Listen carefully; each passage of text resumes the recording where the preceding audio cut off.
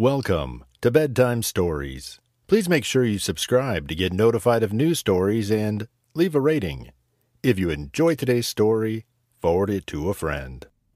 And now, the tale of Jemima Puddle Duck.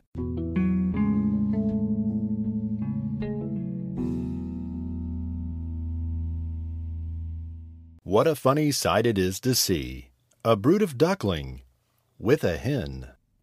Listen to the story of Jemima Puddle Duck, who was annoyed because the farmer's wife would not let her hatch her own eggs. Her sister-in-law, Miss Rebecca Puddle Duck, was perfectly willing to leave hatching to someone else. "I have not the patience to sit on a nest for 28 days, and no more have you, Jemima. You know you would let them go cold. You know you would." "I wish to hatch my own eggs. I will hatch them all by myself," quacked Jemima Puddle Duck. She tried to hide her eggs, but they were always found and carried off. Jemima Puddle Duck became quite desperate. She was determined to make a nest far away from the farm. She set off on a fine spring afternoon along the cart road that leads over the hill. She was wearing a shawl and a poke bonnet. When she reached the top of the hill, she saw a wood in the distance. She thought it looked like a safe and quiet spot. Jemima Puddle Duck was not much in the habit of flying.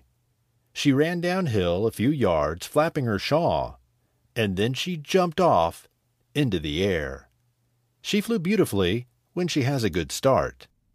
She skimmed along over the treetops until she saw an open place in the middle of the wood, where the trees and brushwood had been cleared. Jemima landed rather heavily and began to waddle about in search of a convenient dry nesting place. She rather fancied a tree stump amongst some of the tall weeds. But seated upon the stump, she was startled to find an elegantly dressed gentleman reading a newspaper. He had black-tipped ears and sandy-colored whiskers. "Quack," said Jemima Puddle Duck. The gentleman raised his eyes above his newspaper and looked curiously at Jemima. "Madam, have you lost your way?" he said. He had a long bushy tail which he was sitting upon, as the stump was somewhat damp. Jemima thought he was mighty civil and handsome. She explained that she had not lost her way, but that she was trying to find a convenient, dry nesting place. "Ah, is that so indeed?" said the gentleman with sandy whiskers, looking curiously at Jemima. He folded up his newspaper and put it in his coat-tail pocket. Jemima complained about the superfluous hen. "Indeed, how interesting! I wish I could meet with that fowl. I would teach it to mind its own business. But as to a nest, there is no difficulty. I have a sack full of feathers in my woodshed. No, my dear madam, you will be in nobody's way. You may sit there as long as you like," said the bushy, long-tailed gentleman. He led the way to a very retired, dismal-looking house amongst the weeds.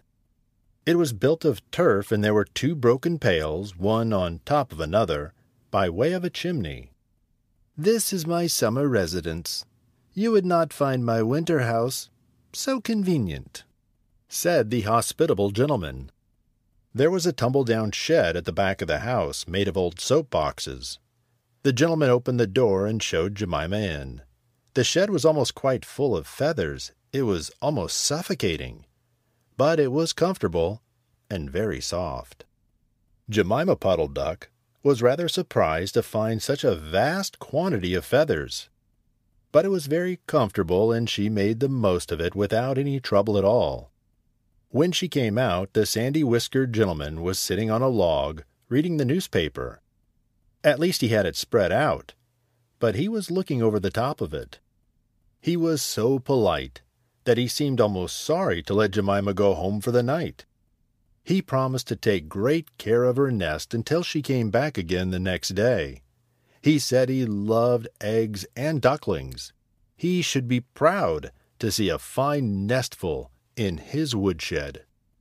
Jemima Puddle Duck came every afternoon. She laid 9 eggs in the nest. They were green and white and very large. The foxy gentleman admired them immensely.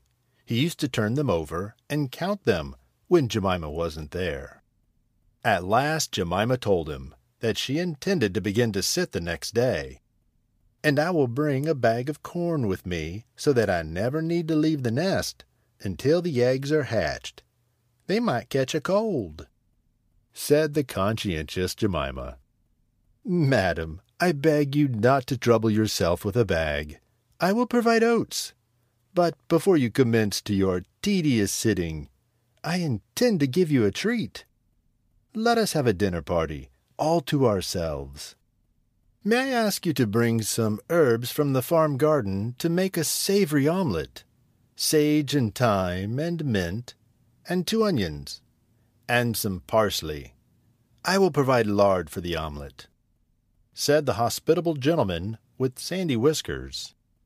Jemima Puddle Duck was a simpleton. Not even the mention of sage and onions made her suspicious. She went around the farm garden nibbling off snippets of different sorts of herbs that are used for stuffing roast duck. And she waddled into the kitchen and got 2 onions out of a basket. The collie dog Kemp met her coming out. "What are you doing with those onions? Where do you go every afternoon by yourself, Jemima Puddle Duck?" Jemima was rather in awe of the collie. She told him the whole story. The collie listened with his wise head on one side. He grinned when she described the polite gentleman with sandy whiskers. He asked several questions about the wood and about the exact position of the house and shed. Then he went out and trotted down to the village. Jemima Puddle Duck went up the cart road for the last time on a sunny afternoon. She was rather burdened, carrying bunches of herbs and 2 onions in a bag. She flew over the wood and landed opposite the house of the bushy, long-tailed gentleman. He was sitting on a log. He sniffed the air and kept glancing uneasily around the wood.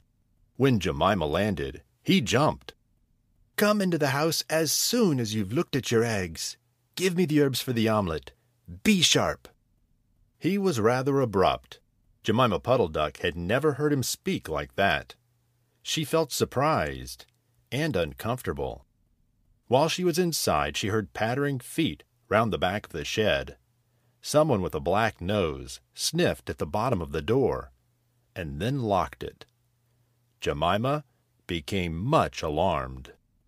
A moment afterwards, there were the most awful noises: barking, baying, growls and howls, squeals and groans.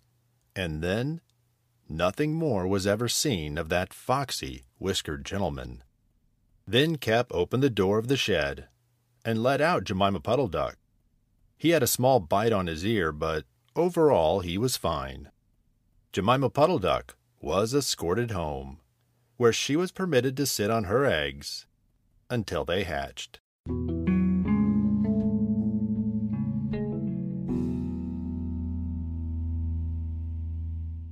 Thank you for listening to Bedtime Stories.